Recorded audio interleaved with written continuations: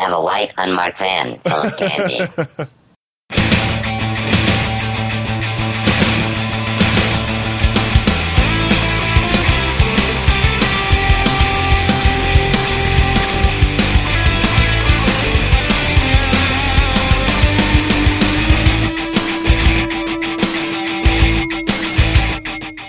Hey everybody, welcome to the PC Perspective Podcast. This is episode 353, being recorded on June 10th, 2015. I'm Ryan Schrout.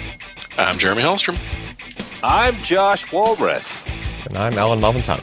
Did everybody else absolutely expect Josh's voice to be different when we went for the introduction? We always pass? do. It's always different. No. No? Like Chipmunk or Oh, yeah, I was kind of modified slightly. Like I thought for sure that was going to be... That's the easy joke. Josh doesn't go for the easy jokes. He's in true. it for the long haul. Josh only goes for the easy jokes when we're 60 plus minutes into the podcast. Yeah. And I have no choice. And it's been 3 beers deep in that 60 minutes as well, if you know what I'm saying. Yeah, 3. 3 beers deep. 3 beers deep. So welcome to the show, everybody. We probably have some new viewers, some new listeners. We had a lot of people sign up for our live mailing list over the last week. Welcome. We record the show on Wednesdays, most every Wednesday, 10 p.m. Eastern, 7 p.m. Pacific at pcpro.com/live. Also, brand new feature, riveting technological advancements we are launching today. You can now stream audio only if you want. We have embedded like a little... player on the live page, as well as giving you access to the M3U file if you'd like. And don't show my screen here for a second, Ken. I'm going to give everybody a live update. There are currently about 25 people listening to us audio only. All right. I don't know if that says something about people's internet access or the way we look. Maybe they're just going to A bit listen. of both. Maybe they're just going to listen to us anyway and not watch the video, and so they just hit play. Save themselves some bandwidth cap. Yeah, because there's a little. So now play we button. need some great sight gags. Right. Yeah. We're going to do a whole lot of visual only ads. I mean, to be honest, like the majority, we still get more downloads like after the fact through our audio only version. Okay. As well. So nothing changes there. If you need a reminder for our podcast, if you want to make sure you never miss our live streams, whether it be for the podcast or like our GeForce stream that we did yesterday. Was that yesterday? It was yesterday. Yes. We have some Batman live streams coming up. We're going to give away some games and some hardware as well. So you're going to want to know about those when those occur.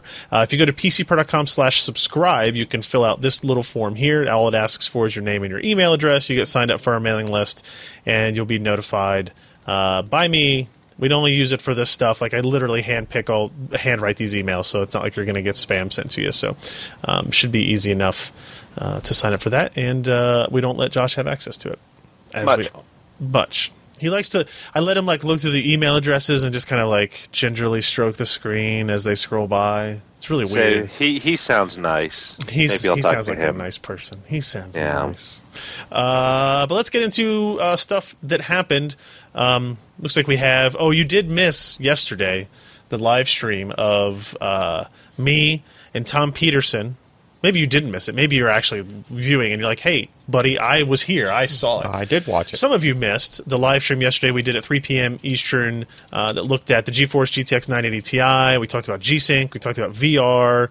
We talked about GameWorks. We talked about a whole bunch of interesting stuff. Tom Peterson was here. He's always interesting to talk to. He's one of the more open people you'll find in the industry in terms of addressing those types of issues. You know, we asked him a lot of questions that he didn't want to hear. But I told him beforehand, I was like, we're going to ask him anyway, so think of what you're going to say at the very least. So that was cool. We gave away GTX 980 Ti. Sorry, you can't win it now, but we did give one away. So those are the types of things you miss if you don't subscribe to our live mailing list. So if you did miss it, you want to just get the info, you can go to our YouTube channel, youtube.com/PCPro, or you can go to the front page and find that live stream post, and we have the video embedded there as well. Okay, now we'll get into the actual content of the week. A little bit slower week. Last week and the week before, we were kind of inundated with Computex news. Mm-hmm. There was just tons of stuff happening.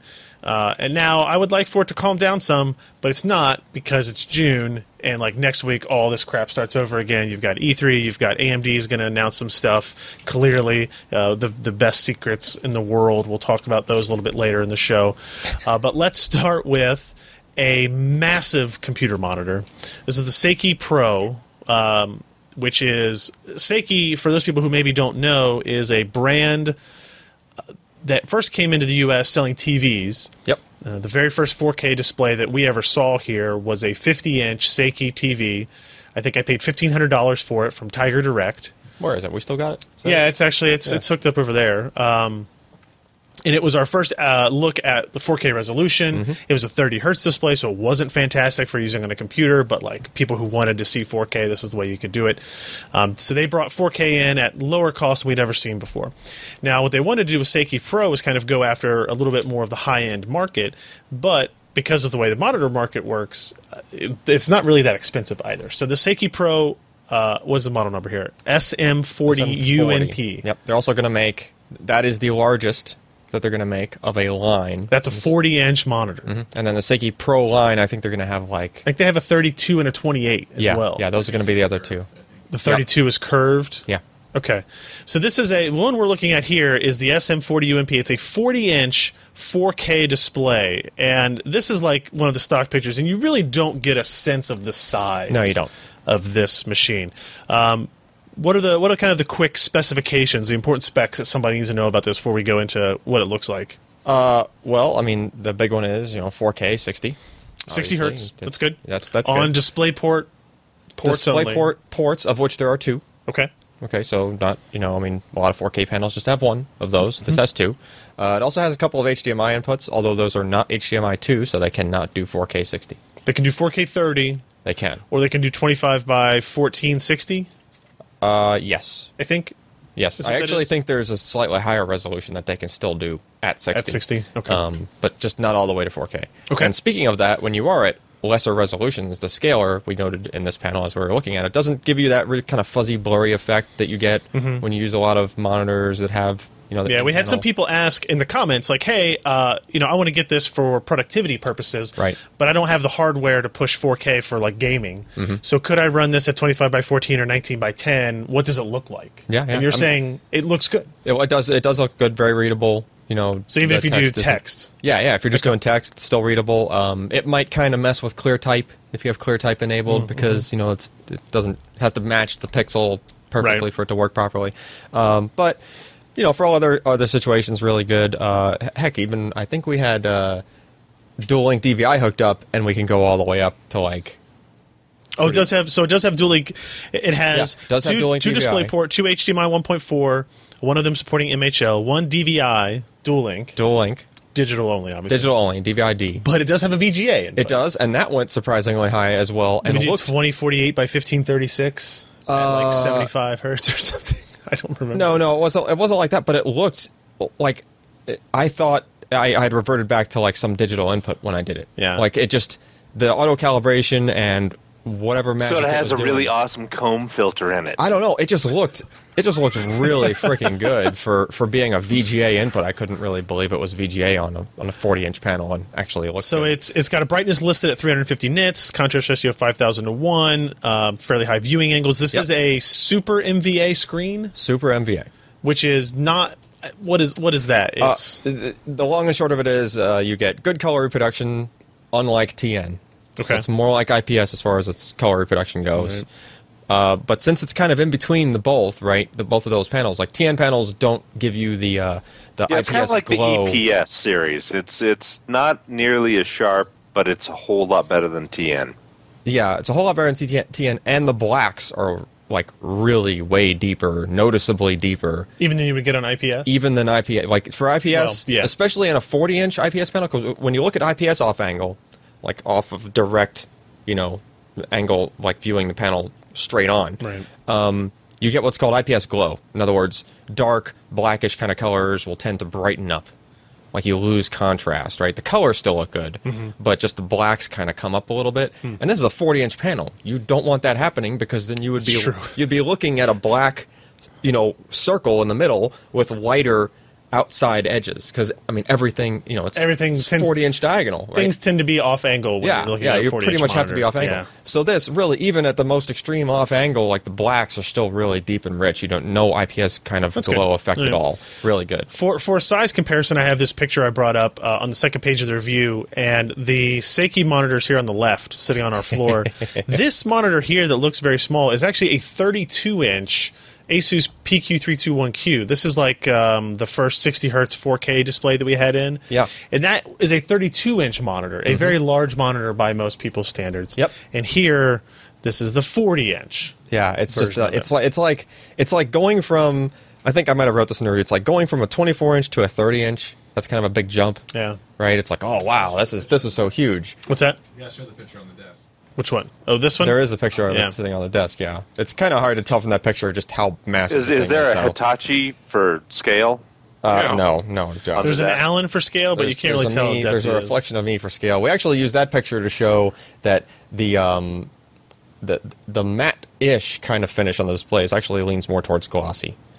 It's not So yeah. It's not super glossy. It's not super like, glossy. It's not television. like touchscreen displays are or Correct. anything like that. Correct. It's definitely muted, but it's not nearly as muted as we would like it to be. and clearly. that actually it becomes a little bit worse on this display for what I was just explaining as a benefit is that when you do have black represented on the screen, it's so deep of a black that you end up seeing reflections. Sure. More likely to see in that, right? This picture is very much a worst case scenario. Yes, I had a black background. Right. Like I mean, if you had if a you're- normal picture, if you have a normal background, if you're Yep. looking at a web page, like this is not going to be a problem. and also another factor is how dimly lit is your room. Right. If you're gaming on this or doing something if you like look at the that, surrounding area, we have a brightly lit. I mean, we have fluorescent lights on overhead, even behind. Alan tries to work behind in the me. dark, and I come in and turn the Yeah, lights he on. comes in and turns the lights on. You yeah, see the so- back Well, of it. Alan is surrounded by his fortress of McDonald's boxes and am. cups, so I am, yes. It blocks it the light. takes a lot of the glow away. Yes, that's good. Hisses and stuff. It's a lot of Firehouse now, though, not just McDonald's. Yeah. It's a lot of Firehouse. Trying to broaden my Branching horizons. out. You can look at the back of it here. This is a 100 millimeter Visa mount, so again, kind of try to see things in scale. Yes, kind of a small mount for such a large panel. It's but, heavy display too, it is. it's interesting because the stand here is tilt adjusting only. It is only tilt. There's no height adjustment. Correct. And you cannot rotate. And when we asked Seiki about it, they basically said it was because it was so heavy. Yeah. That's the way they went. The two You gotta smaller have versions. a pretty significant spring in there to be able to pop it up and down and Yeah. balance it out. Yeah. Otherwise, you're gaming and it's slowly sinking on you. Like our chairs that we use. Yeah. The two other Seiki Pro display models, the smaller ones, will have height adjust. Right. They've told us. Yeah, you can see here that we got the inputs shown. It's got a USB hub, of course, as Yep. well. It has an audio. This is kind of interesting. It has an audio kind of a pass through, so you can hook up PC audio, even though you have audio over DisplayPort or HDMI normally, and that does come through this panel. And you can hook up. There's no built-in speakers, but there's a headphone jack, which you can go to headphones, headset, or if you had just desktop speakers, you just plug them right into that instead of the back of your PC. And then the other port right next to it is for you to kind of pass through your PC audio. So if you had other things that were trying to play out of a sound card or just your integrated audio on the PC, maybe you had some other kind of input going on. I don't know. And Gotcha. actually, speaking of inputs, kind of the reason they do that is that this panel can do all the way up to, it can do picture-in-picture, and then it can go all the way up to 4x4 or 2x2, like four inputs. inputs simultaneously being displayed on the screen and just a quad setup. So now what's interesting is we've seen this before. The PQ321 can do 4 inputs at 1080p. Yes. This one can go higher than that. This one, it does not. The devices don't change what they report as when you switch these modes. So if you're in 4K on any of those inputs, they remain in 4K, just scaled. So you can have a 4K input going to 1/4 of this screen. Yeah. So it's only showing Probably not at an 1080p. ideal solution. Right. You're putting a 4K image in a 20-inch screen. Yeah, I wouldn't want to try to read text at that, right? Obviously, that'd be kind of hard. New. But since the scaler is, like I said, good and doesn't really tend to blur things, it tries to keep them sharp. It's it's reasonable, and it's I guess just I don't know. I think it's a little more convenient that you don't have to like, that the display when you change a mode, all of a sudden it doesn't appear as if you're just unplugging and plugging in all sorts of different panels. One caveat, because this is, and I wrote this in the last page of the review. One idea we had for this was, if you look at this picture, is maybe you use the bottom two and create like an iFinity or surround configuration with the bottom two. So you have like one, what would that be? That would be, like 3840 by 1080. Yeah. 3840 by 1080. Yeah. Yeah, 3840 by 1080. If you were doing on the 1080s, bottom, yes. Yeah. And then have two like 1080p monitors above it, connected to the same PC or different PCs, but neither AMD iFinity or NVIDIA Surround really... because the device reports as the same thing. Yeah, because it reports as 4K. Well, it reports as 4K, so it's trying to do that, but then like the device ID is the same. Yeah. Neither of those really played nicely with it. Right. So basically, just iFinity wanted to use native resolution. It was still reporting high native resolutions, and it was a nice idea. I actually had been talking with the Seiki people. Excuse me. Talking to Seiki people about having it change, or like making that work easier, like through their firmware in the screens. Yeah. Like, can we figure out a way to make this doable, where maybe it reports as 4 different ones, or you can set what you want it to report as. Okay. Report as a 1080p. Yeah. With like UM40 MNP-4 or whatever. Right. Like, give it a unique ID when it's in that mode or something like that, so that you could give that a shot. Because I think that's interesting. Because now to display iFinity or Surround is dumb because you have that bezel in the middle. Yeah. But in this scenario, you have no bezel. Yeah, it would just be one wide You would actually screen. see the cursor, like if you're playing a first-person shooter, that cursor would just be in the middle, and it might work. And then the other cool thing you could have is just your other couple of screens with whatever chat going windows on. or browsers, whatever. Yeah. So what you would normally have as a gamer with a really decked out setup with a bunch of panels, you can kind of all squeeze into just one panel. Yep, one giant panel. Right. Viewing angles were good. We got pictures of those on the site too. You can see straight on, over the shoulder, 45-degree, angled up, down. Yeah, pretty happy with that. They look good. This display really, really shines when you calibrate it, because then you get to see those really deep colors even better, right? Because the out of the box calibration is, I wouldn't consider it the best. They don't advertise this as a calibrated monitor, so I would say that the calibration is kind of typical for a monitor that is not calibrated. Were you happy with the overdrive ghosting stuff? Yeah, with one caveat: the adjustment in the on-screen display doesn't seem to do anything. Sure, but the default was off, and even with it set to off, like, the overdrive was functioning exactly how I would expect it to, and we actually used the FreeSync, the FreeSync demo, even though this is not a FreeSync panel, but it comes as it's proven itself as kind of a handy, ghosting overdrive kind of test, because it's a dark background and this bright white and red windmill blade moving across it, and really almost not even a hint. You can just see the faintest. Yeah, you have to really look, and it's like only in the reds, I believe, is where it left a little bit of a trace. So really, really hard to tell any kind of ghosting. So that was good. That's good. Didn't do any of the. Trying to think of what the name of that other artifact was. The T-Con related, kind of funky rainbow pattern overdrive thing. If you have. Some games do this, and some gamers really drives them crazy, so it's at least worth mentioning it. It didn't do any kind of funky overdrive-related issues, so it was good there. So after calibration... Yeah, the out-of-the-box calibration, initially it looks really bad. Like, when you first turn it on, it looks like, those people that put the crazy headlights on their car that look like that's obviously not daylight, like it's to the point where there's a blue shift.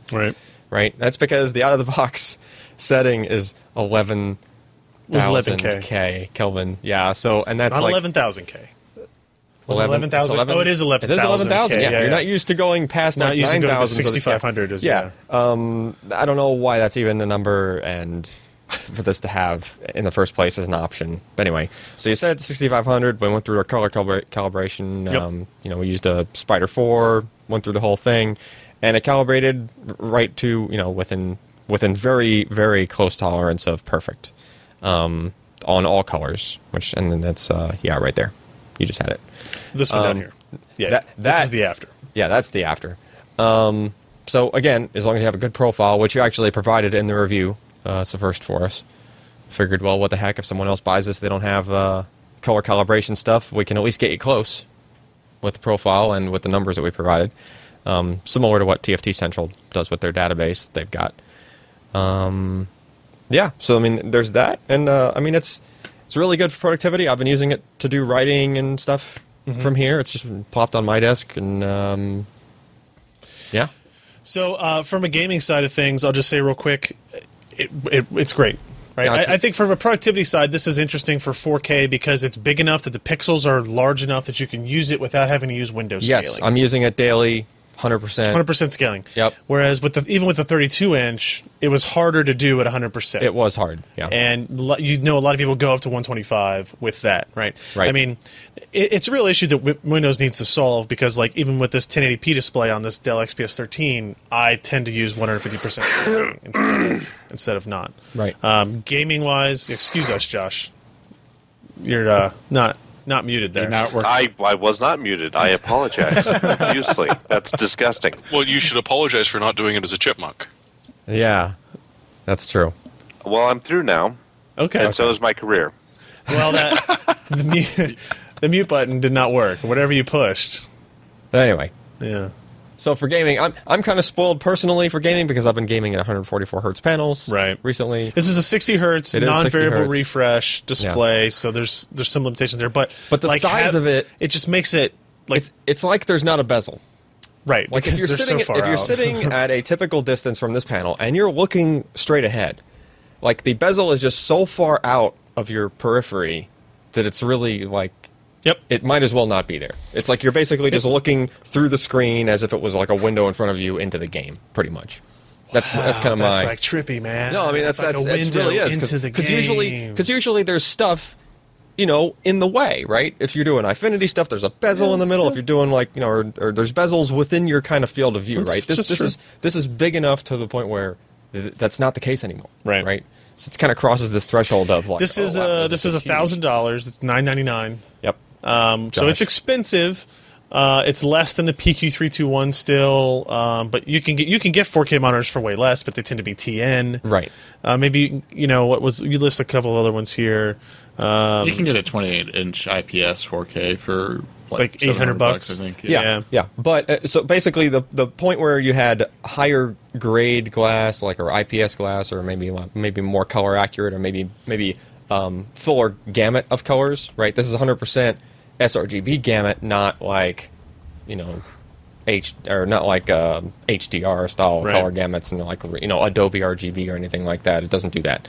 So there are panels that will do that, but the catch is that they're smaller, and you know they might be a little bit cheaper. But a lot of those comparisons really came down to, but it's not a 40-inch panel. Right. Right, it's just like if you're looking for just enormous panel, then this is really I don't think there's another option right now that's even practical. I think somebody 40-inch. linked in the comments. There's like a Philips 40-inch or something like that. Yeah.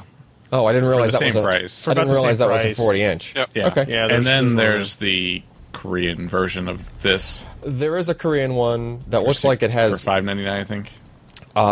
It was like $5.99 or it was around that, but I was kind of skimming the internet for some perspective on that thing, and it's a gloss screen. Yeah. It's like a mirror gloss screen, like a television. It's style. also almost half the price. It is almost half the price. true. Yeah, this is true. Maybe Korea will send us one. Maybe Since it's a Korean monitor. Just send Alan That's over just there. what we call it, right? I It's might be going there soon. I might just come back with one. it won't fit the I'll carry-on. stick it in my suitcase. For those of you that are interested, we are running a contest on this where Seiki is actually giving us 2 of these monitors to give away. Yeah, sweet. One on my desk and one on Ryan's desk. That's how it's going to work out. Yeah, right? oh man, both the Well, I winners bet you were in Affinity Florence, works when you Kentucky. got 2 of them. That's Maybe- right. Yeah, Made that shipping easy. John Williams from Laramie, Wyoming is sure to be a winner. Yeah. If you go to PCPro.com, look on the homepage, there should be a listing for Seiki and PC Perspective for giving away a pair of SM40 UMP 40-inch 4K 60 hertz monitors.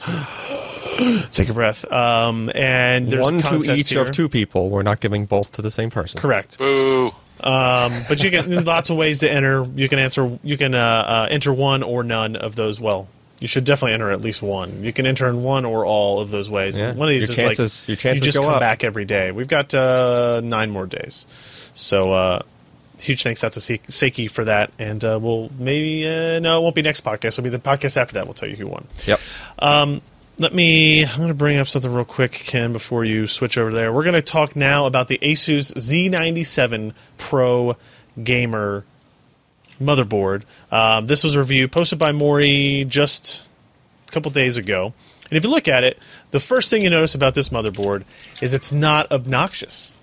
I like it. It is a muted... It's MSI colors. Oh, man, Asus is going to be so pissed. Yeah. It is black and red, but it's not everything is red. Well, I mean, like the ROG style coloring is black and red, right? Yeah, they have been Yeah. forever. Yeah. Yeah. But that's not an ROG board. It is not. It says gamer, but it's not annoying. What? That's true. How can you do that? That's not how these products work. Yeah. Jeremy, do you happen to know? I asked Maury for kind of like a quick synopsis in the hip chat there about what his summary was of this board. Do you have access to that? Because I didn't want to switch over. Yeah, Maury liked the board. I mean, sort of like we said, it's definitely aimed at the gaming community, but at the same time doesn't have the glaring color schemes we've got used to, or at least put up with. It's got a nice mix, as you can see there. It's not only does it have PCIe slots, it does have old legacy PCI slots for if you've got an old sound card. I guess?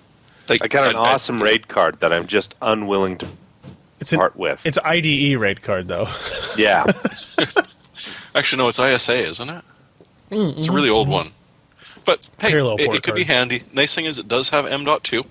It doesn't have U.2, which we'll talk about in a little bit, but Yep. it is nice to have M.2.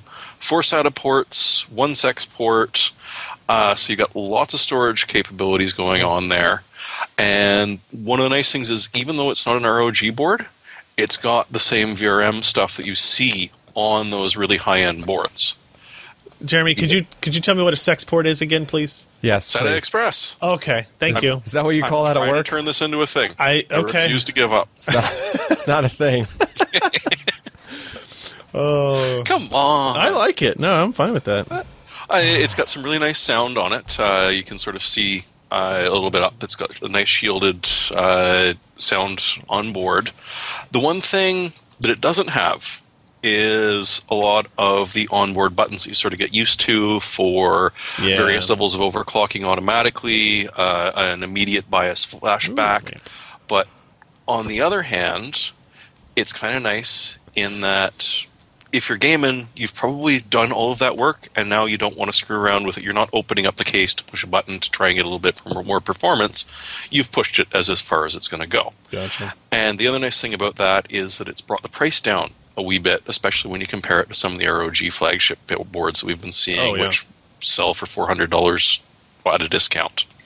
So, overall, it's a pretty nice board, and it's going to save you a little bit of money if you're not too into a lot of the extra features that motherboard manufacturers have had to sort of add on to stand out in the market now that we've lost the South Bridge and the North Bridge, and it's kind of hard to make your motherboard special.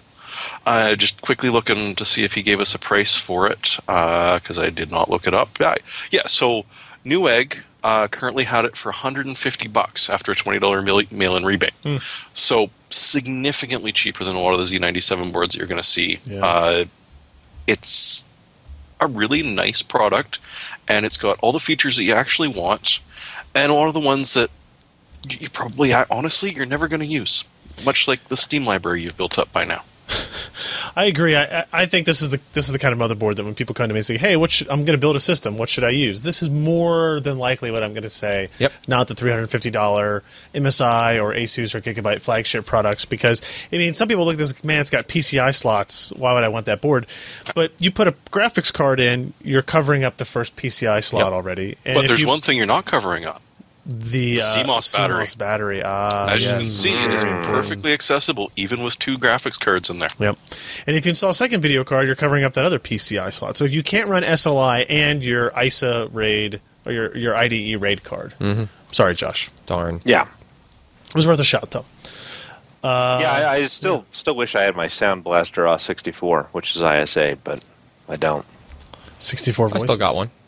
I bet I have one in that closet that I need to clean out before my still got baby one. is born. Although I'm still using the Zoner D1 for my sound card. Oh, start the kid out early. You know, this was what technology was like back when I was your age. You get that corner. All of the old computer stuff gets this corner, and also that corner, and Yeah, that and corner. I And do those hate shelves. to jump in here and say this, Please. but last year MSI did release their gaming, which is kind of in the same thing. It's cheaper. They cut some corners, but they still gave you what they said was good audio, plus the killer Ethernet and some other nice words in there that Nice they may or words? may not actually Translate contribute performance. positively Oh, I to see. performance. Yep. But yeah, I mean, it seems like this is a direct response to that, and it's one that people really want. I mean, it's like, why do I want a $350 board that has everything but the kitchen sink when all I need is this? But I still want it to be high quality. I don't want to be just kind of crap, Realtek with no kind of software over the audio that gives me more control. It's nice to have amps. All these little extras that don't cost a huge amount, but we haven't really seen. So it's nice that Asus is jumping on board. I agree. And the thing is I'm sure there's a Z97 board from Asus that is this price point that is white and what did they do? The white black? It was the black and gold Yeah. for the Z97. It's almost identical to this, and they want to make sure they have that product for that person who thinks that the gamer stuff matters, and they want to make sure that they're covering all their bases. So it looks like a solid product. So $150 is something we can generally recommend. Josh, you did you did an interview I did. with Paul Coleman is Paul his name. Coleman. This Yeah. fancy lad right here in his racing suit. Yes. He He actually is a co-driver in a rally car. oh So he's been working at Codemasters for quite a few years, and he's I think the lead game developer for Dirt Rally. If you actually have played the game and you have a co-driver, his voice is the actual sound that you're hearing. He's the guy Nice. that's saying right 6 180 goes into hairpin left. and then I go, what does that mean? I mean, if you're going to have someone say it, what does that mean? it might as well be like one of the guys that actually says it for a living, right? Yeah. Like, yeah. And so I mean, he does it smooth and he does it calmly, and even though you're screaming crash with into your a hair tree. on fire around a corner, he says it in a nice enough way that you kind of calm down and let And then off the crash. accelerator. All right, so what did you learn in this here interview? All kinds of stuff. We talked about DirectX 12 support, what they're thinking about doing there, physics, multi-core, VR, rendering, GPU. I mean, all kinds of really fun and interesting things. I mean, this wasn't just like, tell me about your game. Well, you take a car and you race around corners really fast. That's and you slide a fantastic. lot. Outstanding. That sounds hysterical. No, we actually go into some of the nuts and bolts of the game and where they've gone with it, the technology that they've implemented. It was actually kind of interesting, especially one thing that I've been harping on for a while is I've played multiple racing games on, and I'm okay. I'm an okay driver. But then I know somebody who just picks up a game, and they're like, yeah, I'm beating you by 10 seconds. Like, what are you using? Well, I'm just using a gamepad from an Xbox. And so I asked him, it's like, do you handicap, wheel guys, or do you give advantages to the people using handhelds or keyboards? And he's like, yeah, we have to. Because, I mean, the range of motion of just, one of the little finger things as compared to a 900-degree wheel, I mean, is just massive. And so people with like keyboards and just the gamepads would be entirely too frustrated. So they keep a software layer in between the controller, dang mosquitoes, and the game so that it makes it easier for you to actually race, which... Excuses. Yes. But he said the only direct input device is actually a wheel and pedals. So keep that in mind. When you get beat by somebody, you say, that damn guy Is using the best tool for the job. He's cheating. All right, so what else did you learn?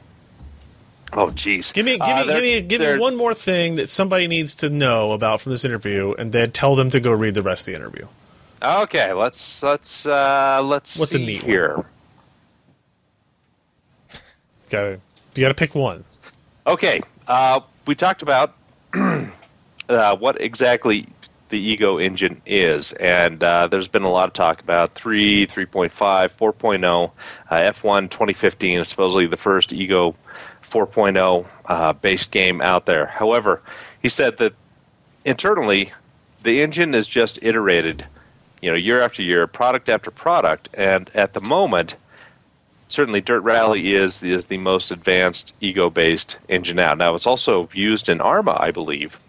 So they add all kinds of effects. They already support, I think, up to 8 threads in CPU, so it can balance out a lot of stuff there. They don't use a middleware physics, and what's kind of interesting is they actually developed a GPU. Dang mosquitoes! It's that time of year.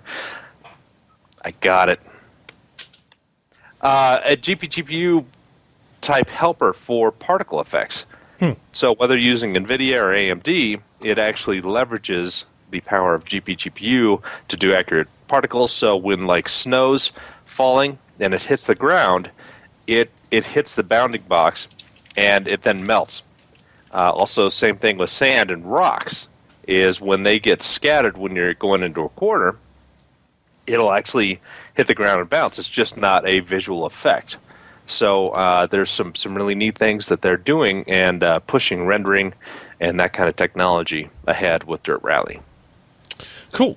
This interview did just go up today, so if you guys want to check out the rest of it, there's more interesting stuff in here as well.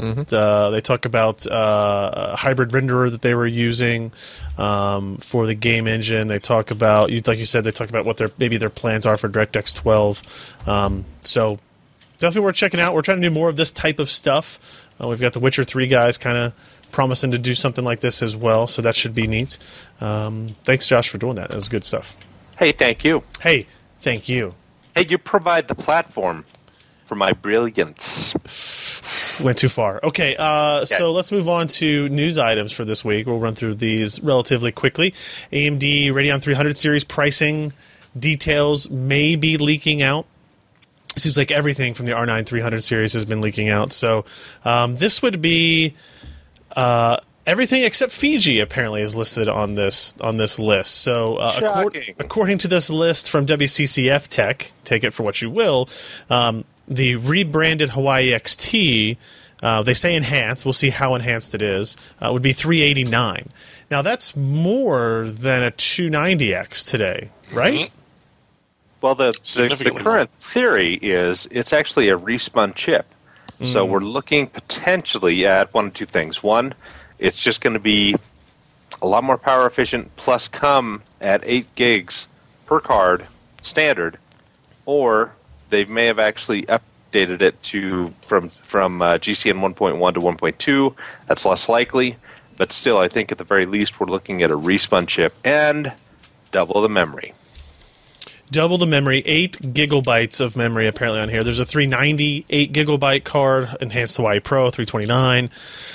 And then like the R9 380, which would be Tonga Pro, down to 235. That's not that much less than what a 285 is today either.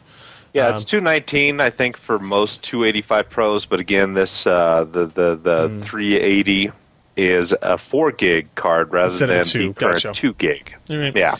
So not much. I mean, again, this is all just rumors and speculation. But if this turns out to be fairly accurate, I don't see a whole lot of excitement here, right? Unless the enhancements to Hawaii are more impressive than we know, and if this Tonga XT part that is listed as not confirmed actually ships with some improved performance and memory capability and that stuff, right? The rumors are that it will have a 384-bit memory bus instead of 256. That's why you have 3 gigs and 6 gigs of memory instead of 2 and 4, and 2048 shaders, right. And if you're running those at 1050 megahertz, which the chip can easily do, then you're looking at a pretty good performance part that's going to spank around the, the 960 is kind of that mid-range part. Yeah.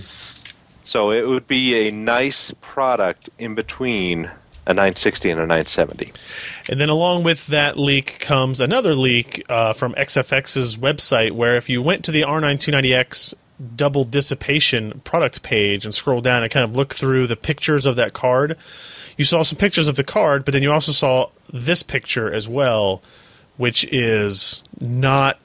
it's a box art that shows an R9 390X with 8 gigs of memory, and kind of some new logos and branding for XFX, I guess. The insinuation here being that because it was listed along with the 290X page, that it was essentially a rebrand of the 290X in that way. Also, because it lists 8 gigs, unless something super impressive changes with AMD's HBM implementation, clearly the 390X is not Fiji. Right. Or Fiji X or whatever they're calling it now. And I don't think we didn't do a news post on it, but there was a picture that went around today or yesterday on an AMD webpage that lists, it was on their AMD graphics card page, and it said, learn about the AMD Radeon Fury X.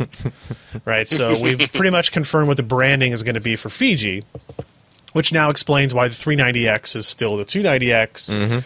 And they're just going to go with kind of like the Titan X style branding for Fiji and call it Fury X, which is more furious or too furious, too X-ish. I don't know. Too Fiji, too furious. Too Fiji, too furious. Yeah. See, right. we should work in their marketing team, clearly.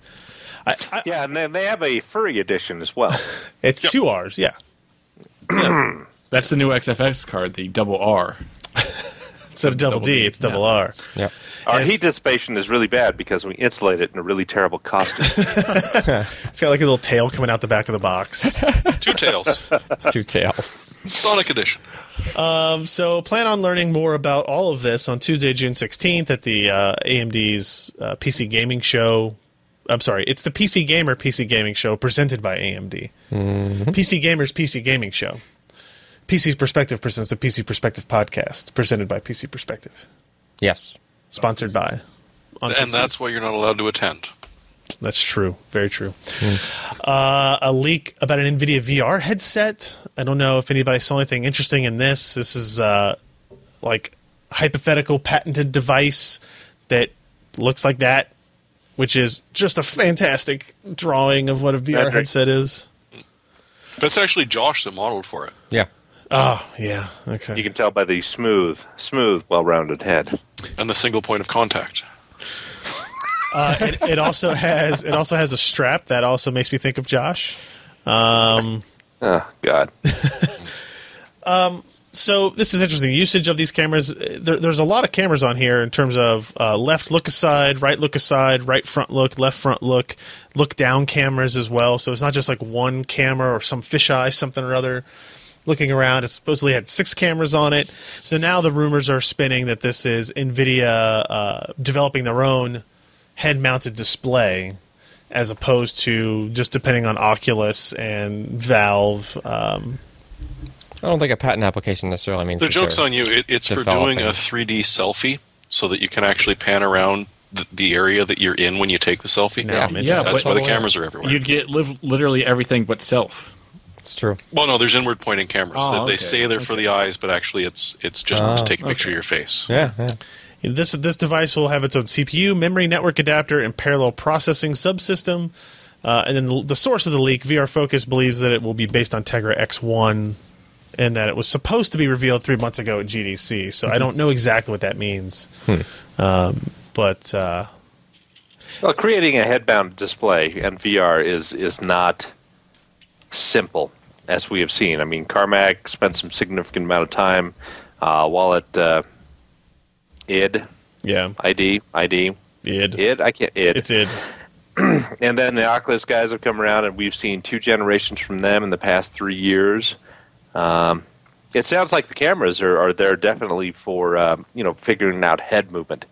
And as much as NVIDIA has talked about the Tegra series and their auto with multiple cameras around and being able to, distinguish, parked cars, pedestrians, self-driving stuff. Mm-hmm. It seems like that they're then applying some of the software stack and the work into getting a much more accurate. Because if you've watched the Oculus stuff, they've had all the dots on there in a certain pattern. More dots. And then when you turn your head, it tracks it more accurately.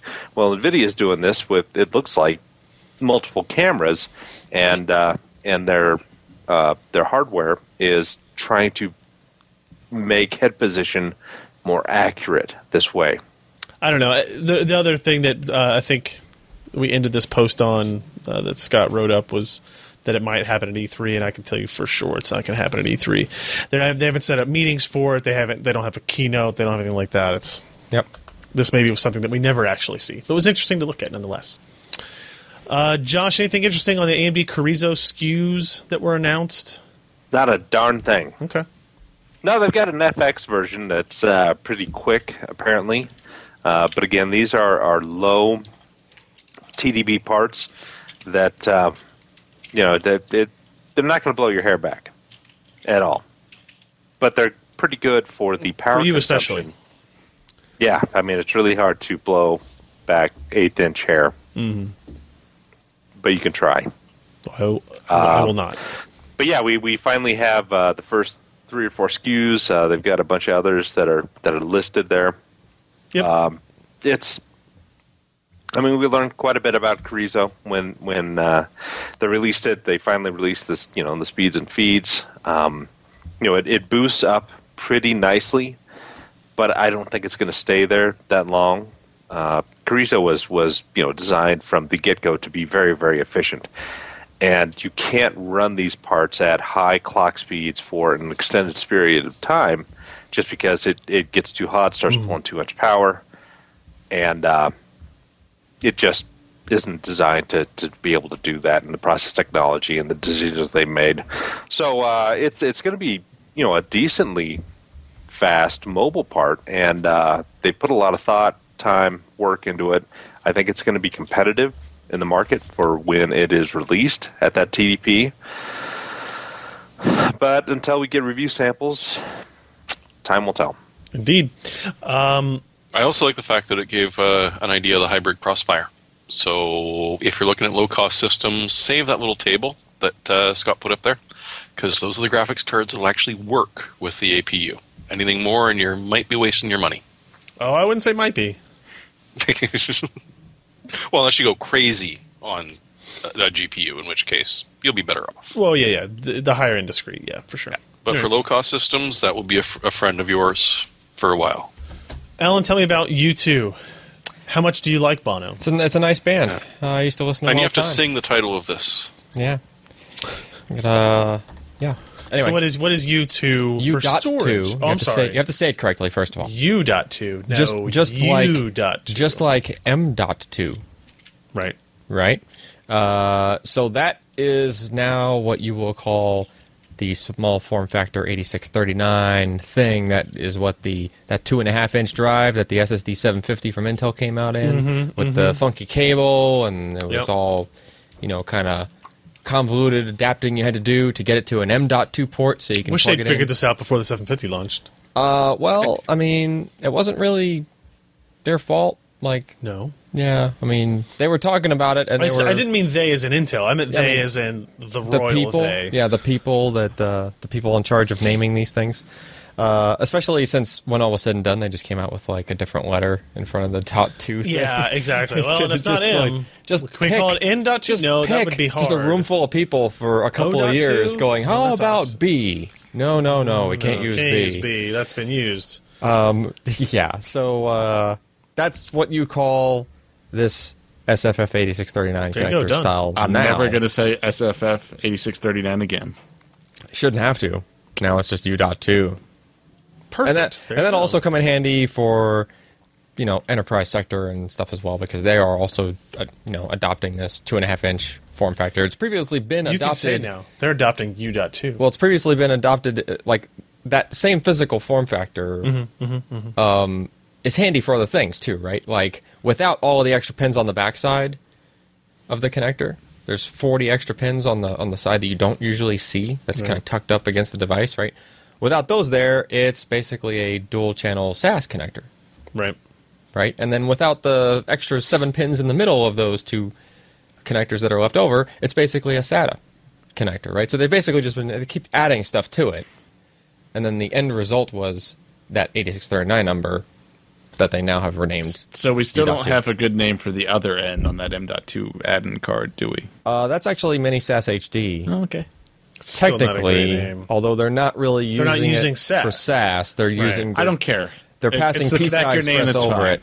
Yeah, I mean, it's, that's kind of confusing too. Hey, we know we'll talk about that next week when the storage committee comes up with another yeah. nomenclature. I'm hoping... In the name as FSF 8639. Once more, in the name as SFF 8639. I'm sorry, it wasn't much of a Bono impression. No, that was not Bono. Well, I thought it was that religious pastor that was trying to invite. Yeah, I thought you were Ryan giving to us a sermon. That's what I think. In the name of the SFF name. 8639, I grace thee. U.2. And now... Forever thou shalt be known. And now I can put the helium down. I'm not dead yet.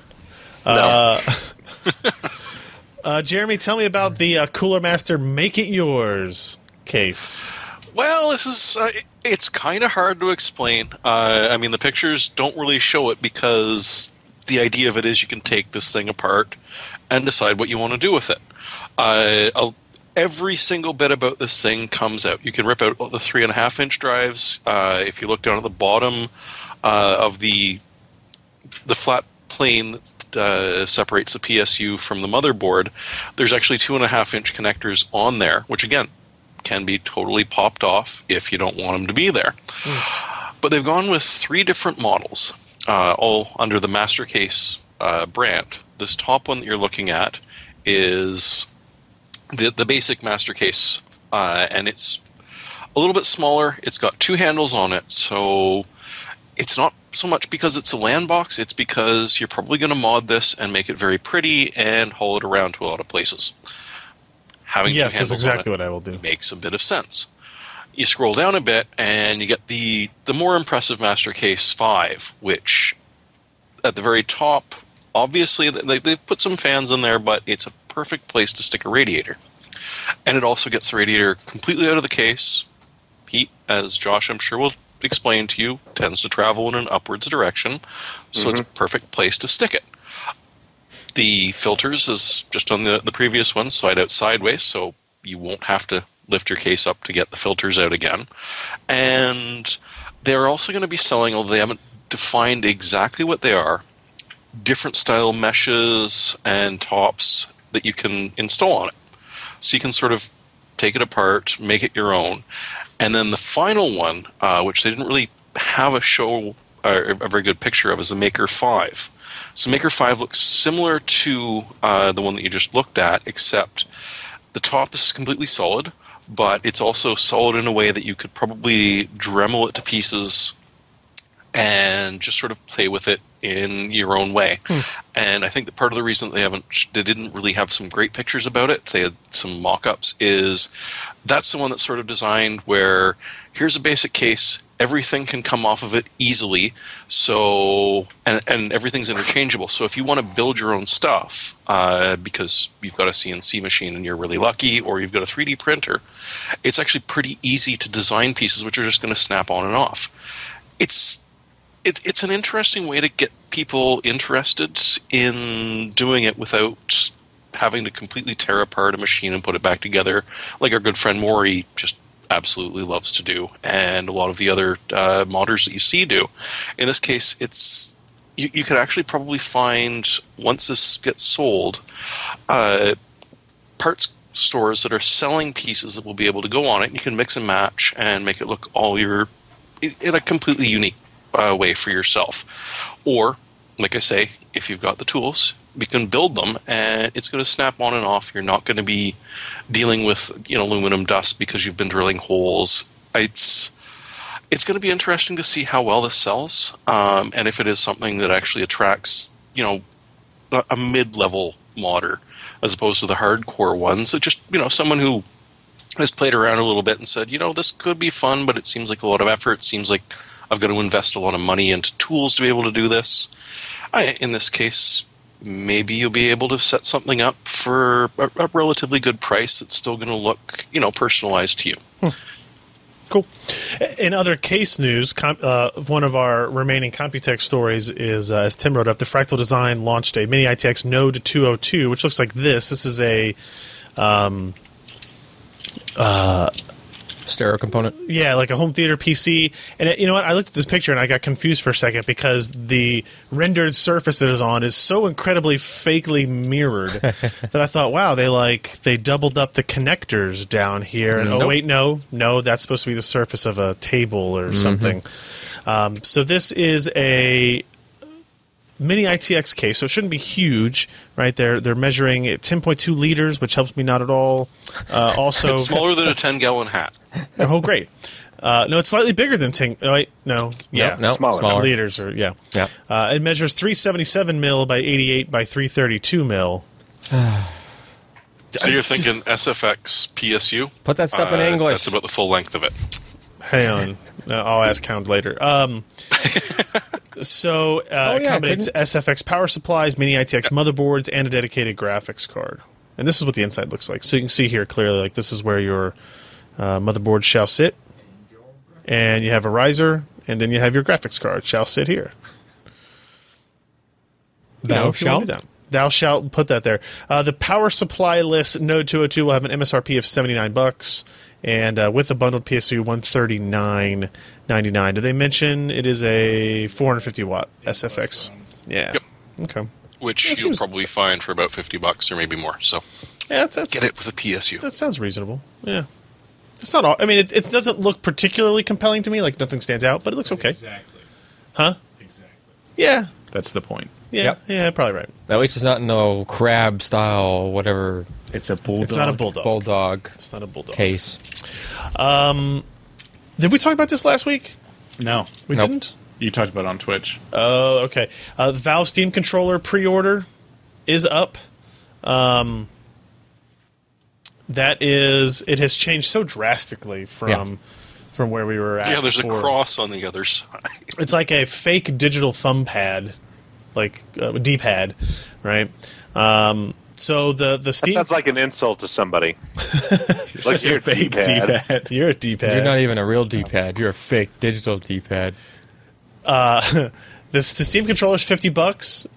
It will ship in limited quantities on October 16th if you pre-order in advance of their actual launch, which is a stupid way of wording things because it's launching on the 16th now. Like Okay. that's what that means. Yeah.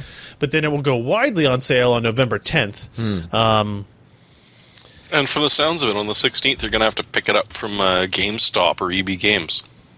It's kind of weird. Well, I'm sure they'll still sell it on the Steam store, right? Or you think No, Scott was playing it. Redirects you. no? Is it GameStop? I pre-ordered it. Redirected him. No. to, I pre-ordered it on Steam. EB Maybe Games. Canada. Maybe just in Canada? I don't know. No, Americans get to GameStop when you pre-order it. No. Ryan pre-ordered it's- one. I pre-ordered. I'm just And reading what he did. I let's didn't bother to see. even Here, try. Pre-order. Click the to button. cart. Yeah, purchase for myself. Yeah. Uh-huh. Yeah. Yeah. Let's let me do all that. And then through Ryan Steam. The accidentally Steam bought two. machine. Then can you Now just the take Steam- your password and plain text there? the Steam machines. You have to go to EB Games, correct? But not for the controller and not for the Link, which is the like little $50 streaming box that Yeah. you put on your. Put next to your TV Oh, and yeah. it connects to your network through either 802.11ac or gigabit or 100 megabit 100 megabit. 100 megabit internet. Or 'Cause it doesn't 100 need- megabit networking. 'cause Because it it doesn't doesn't need need more gigabit than for that. It's really doing one thing. It's streaming 1080p video, across your network. I pre-ordered this. It's something that's been developed for a long time, this controller. I'm eager to try it, see how it works. But the Link, you can actually use an Xbox One controller, Xbox 360 controller, PS4 controller. So it has a whole lot of different support in there. Here's a better picture. And of it'll what it help looks you like. beat Josh at Dirt Rally. Because it does have a Easily. thumbstick too. Yeah, That's true. this is new. Like when we first used it, it was like this circle. Where was this at? This is CS like 2 years Yeah. ago. you basically just had these two circle pads, and that was it. And then this in the middle was like a touchpad as well, with like multiple squares and stuff. Yeah. Now they were like, it turns out people like thumbsticks, so we'll put one of those. Oh, and people like buttons. D-pads. So it always had the buttons. It always had those buttons. I think. So it's like almost one step removed from a regular. No, I old mean, controller. it does some interesting things. Like it's got the triggers up here, Yeah. right. But the handles down here are also buttons. Okay. So like, there's some interesting things that they've done. So I'm interested to try it. And yeah, down here, see that? So you've got your triggers up here, but then like right here, you've got this More triggers. More triggers. Plus, it's got a Steam logo on the back. Yeah, all right. As you do. So November 16th, or October 16th, if you get in early. And our last thing now is the last thing from Computex. Hopefully it's the last thing from Computex. ASRock shows off Skylake-based Z170 gaming mini ITX motherboard. So I think this might be the first, like, oops, we accidentally released this officially? Nope. No? No. No? There were a ton at Computex. Yeah, but this is like with official PR photos and everything. I just thought most of them were like, well, that was on display, so people took pictures. Regardless, this is ASRock Z170, so this will be for Skylake processors when they come out later this year. Mini ITX variant, you can see. Looks pretty nice, looks pretty clean. 2 DIMM slots, so you can tell it's dual-channel memory still. Surprise. Yeah. PCI Express by 16 slot, full size. SATA Express port. SATA Express or SEX port. Yeah. Normal, non-SEX ports, just SATA ports. Yep. That's what I'm going to start calling those now. Non-sex ports. Yeah, I said that to my wife once, and she slapped me. You gotta mount that storage. Yeah. Yeah, Yeah. in the sex port, Tina. Yeah. Yeah. Yeah. No. Yeah, I can't see how that would go wrong. Yeah, I wasn't able to mount for weeks. And that's why he had to adopt. Oh. 6 USB 3.0. U.2, Alan. Oh, this has 2 USB 3.1 ports. That's 2 USB 3.1 ports. That's nice. Wow. DDR4 Where are they fitting that? for the person I asking. don't know where they're fitting that. Well, it's USB 3.1. Doesn't have to be Type C. But it needs a third-party controller. Yep. It's got to be somewhere. It's hiding under that big old heatsink. It could be this. It could be this. Just look. They're actually. Just look it's for probably small that squares. This one? I can't see where you're pointing. You're on the other side of the screen. Yeah. You're pointing to the same place. Probably Okay. right there. It's this one right here.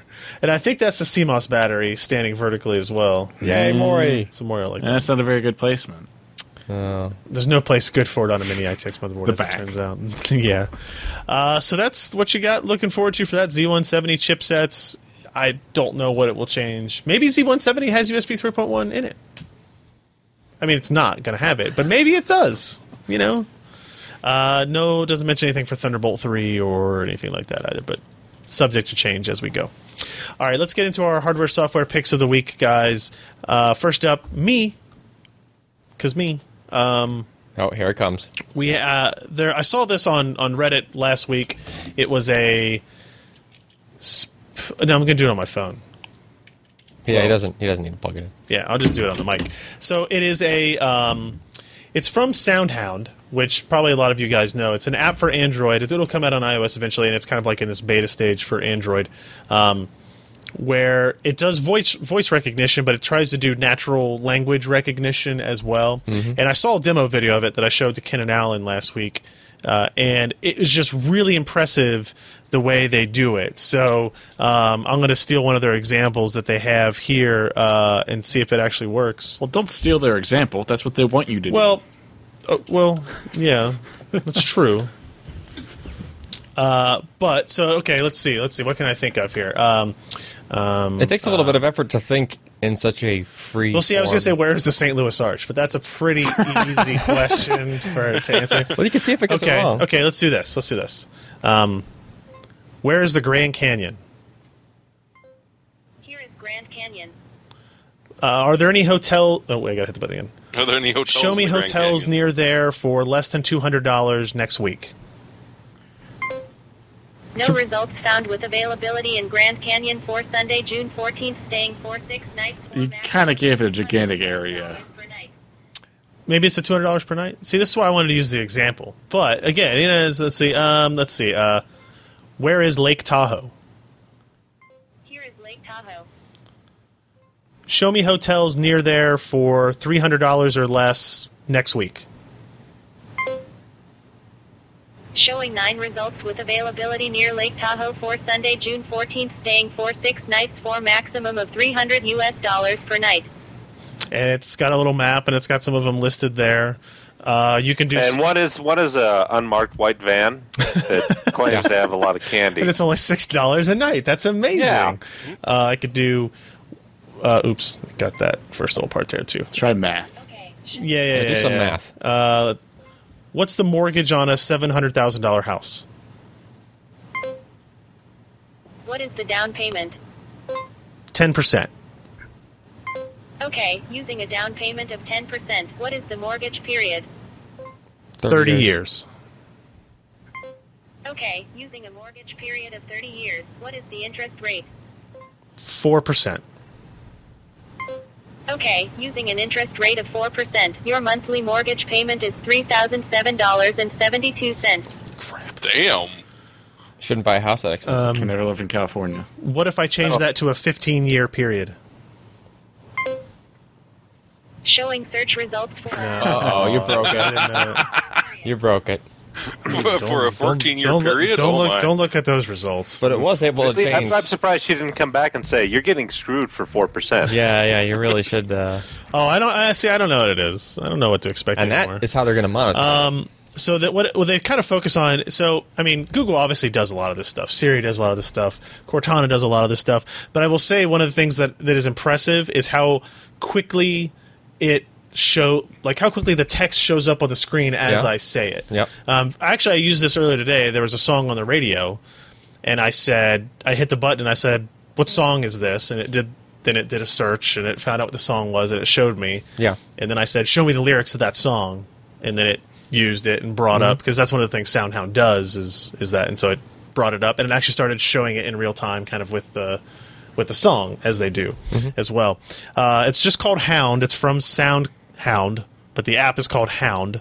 And they've talked about it. It's a little bit limited on what it can do. They basically say it's for where its focus is: hotels, local, weather, map and POI, nav, dialing, address books, text, date and time. Oh, that's a good one. How about what time is it here when it's 3 p.m. in Taipei? It is 5:30 a.m. No. in Florence when it is 3 p.m. in India is a place, as it turns out. India. What time is it in Taipei right now? It's not that It impressive. is 11:23 a.m. the next day in Taipei. Oh, it's the next day. I mean, It's looking into the future. Yeah. I mean, it does some cool stuff, and I'm sure Google will do a lot of that as well. It's only on Android now, but it'll be on iOS eventually, and until they overload all their servers. I don't know. We'll see. All right. Who's next? Who, me? Yeah, you. Yeah. One of the fun things that came out of the Fragging Frogs VLAN 10 was a game called Toxic. It's in alpha right now, but you can actually play it, and if you watch their little promo video, it's brilliant because they advertise what it doesn't have. It has no levels, it has no classes, it has no reload, it has no cover-based shooting system. How is it even a game? Old school Unreal Tournament style, to the point where a fair amount No of classes, the guns no level. kind of resemble some of your favorite Unreal Tournament things. Kind of? Are you being tell me the truth? Just a wee little bit, you know. Okay. All right. Except instead of a little teleport disc, you sort of turn into this little hover car No for zooming reload. around, which actually does add a really nice thing to the game. It's fun, it's quick, it's fast, and I'm trying to convince the boys more often because That's actually a really good video. This is a good ad video for this. Yeah, Yeah. no, serious, and this is how it plays too. So while we're patiently waiting for the new Unreal Tournament to come out, this is a very decent little alternative. There's your little hovercraft that you turn into. You can do it, and then it recharges after you wipe out. It's got mutators. It's got capture the flag modes. There are vehicles.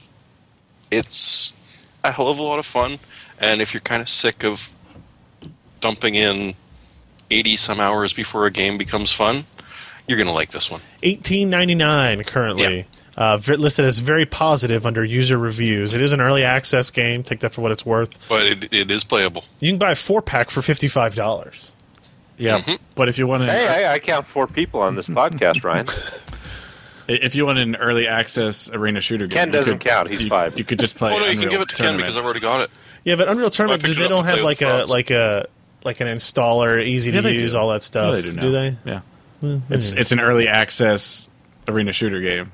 Is it? Is it listed on Steam? Can I install it on Steam? Yep, you can indeed. No. Unreal Tournament. I mean, The new well, one. No. The answer. just saying. Look, when you search Unreal Tournament, Toxic yeah, it's is the fourth Paradox. Yeah, I'm entry. trying to play Arma 3, but it's hard. All right. This is just silly fun. Josh, what do you got? So I've had these for a little while, and I've been testing them, and I've come to enjoy them. They're the Logitech G35s that I'm wearing now. For what you pay, $69.99. you know what? You just ruined something.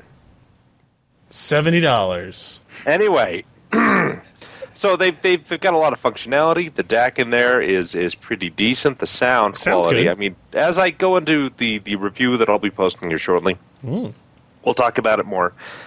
But yeah, the amount of functionality you get for the low price of $69.99. you get a lot of headphones. It's almost like that was pre-recorded. It did sound like we edited it in. We dubbed it. No, it's just part of the lovely functionality that this brings to the table. And again, $70 is not a whole lot. No, I mean, that's they pretty used to be good. $120. They dropped the price drastically. Could you check on the function of the mute button for us, too? Okay, And just leave it engaged. now for I the rest can't of the hear you. podcast. Yep. This is Yeah. great. I love this headset. there's a red light Aw. that shows up there, and obviously I didn't notice it earlier. And also, when you whip well it up, positioned, is it? When you whip Yeah. it out, when you whip it up, it goes into mute as well. Yeah, I like that Automatic. feature. I like that feature. Yeah, it's nice. Very cool. That's a Logitech G35, and review of that pending shortly. Yes. All right, and Alan.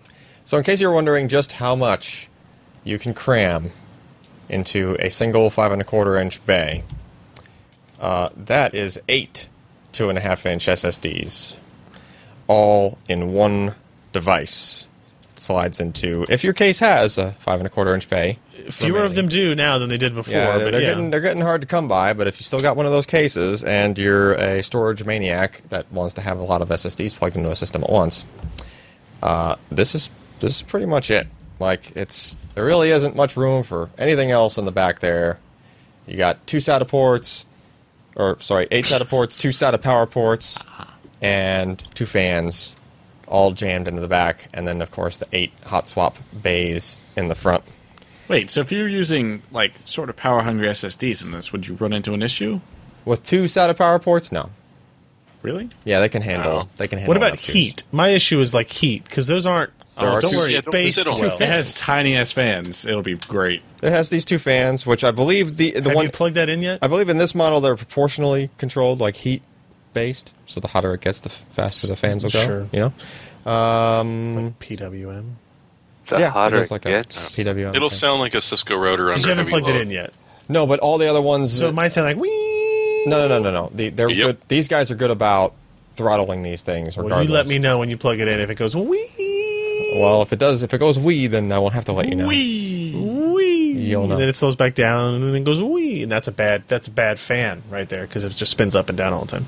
I will say that unless you're using something like, How much is this? unless you use an SSD 730s, Shouldn't have an issue. you shouldn't have an issue with heat. Like, you probably could even go as far as just to unplug the 2 fans in the back if they did make Yeah. too much noise. Really. How much is it? Actually, I don't have the price handy. Dang it. This is like the one thing we ask I know. in this specific segment of the podcast. HUD in, I HUD out. Ooh, You it's got to got say it in lightning a really bolts. high-pitched voice Why don't they have the price? The because price. they're fooling you. If you have to ask, Yeah, so far so good, Al. What do you got? Buy it now. It is $133. Ooh, And 99 I could cents. buy 2 headsets. that's for not that cheap much. for You buy 2 of them. Well, it is all metal. The cages are Two metal. 4-packs. You don't have to worry about plastic You don't have to worry about breaking them. A lot of the cages in these things are plastic, like these types of things. Yeah, but if I'm not going to touch them. Right.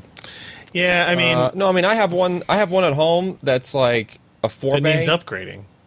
Well, no, I have one at home that's a 4 bay. It's plastic and like 2 of the little trapdoor thingies at the front. If you buy them a discount, if you buy 11 or more, they're only $126 a piece. I don't need that. I don't think that would make this a killer. is not really a consumer product. That would make a is killer it? case mod. This is not really a consumer product, is it?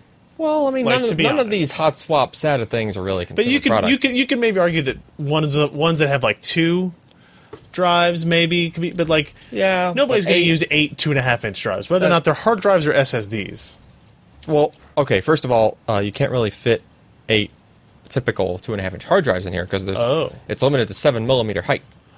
Ah, okay. So it's going to be the SSD, the thin style SSD Gotcha. size. Which I mean, there are some SATA hard drives that are 7mm height, but not many.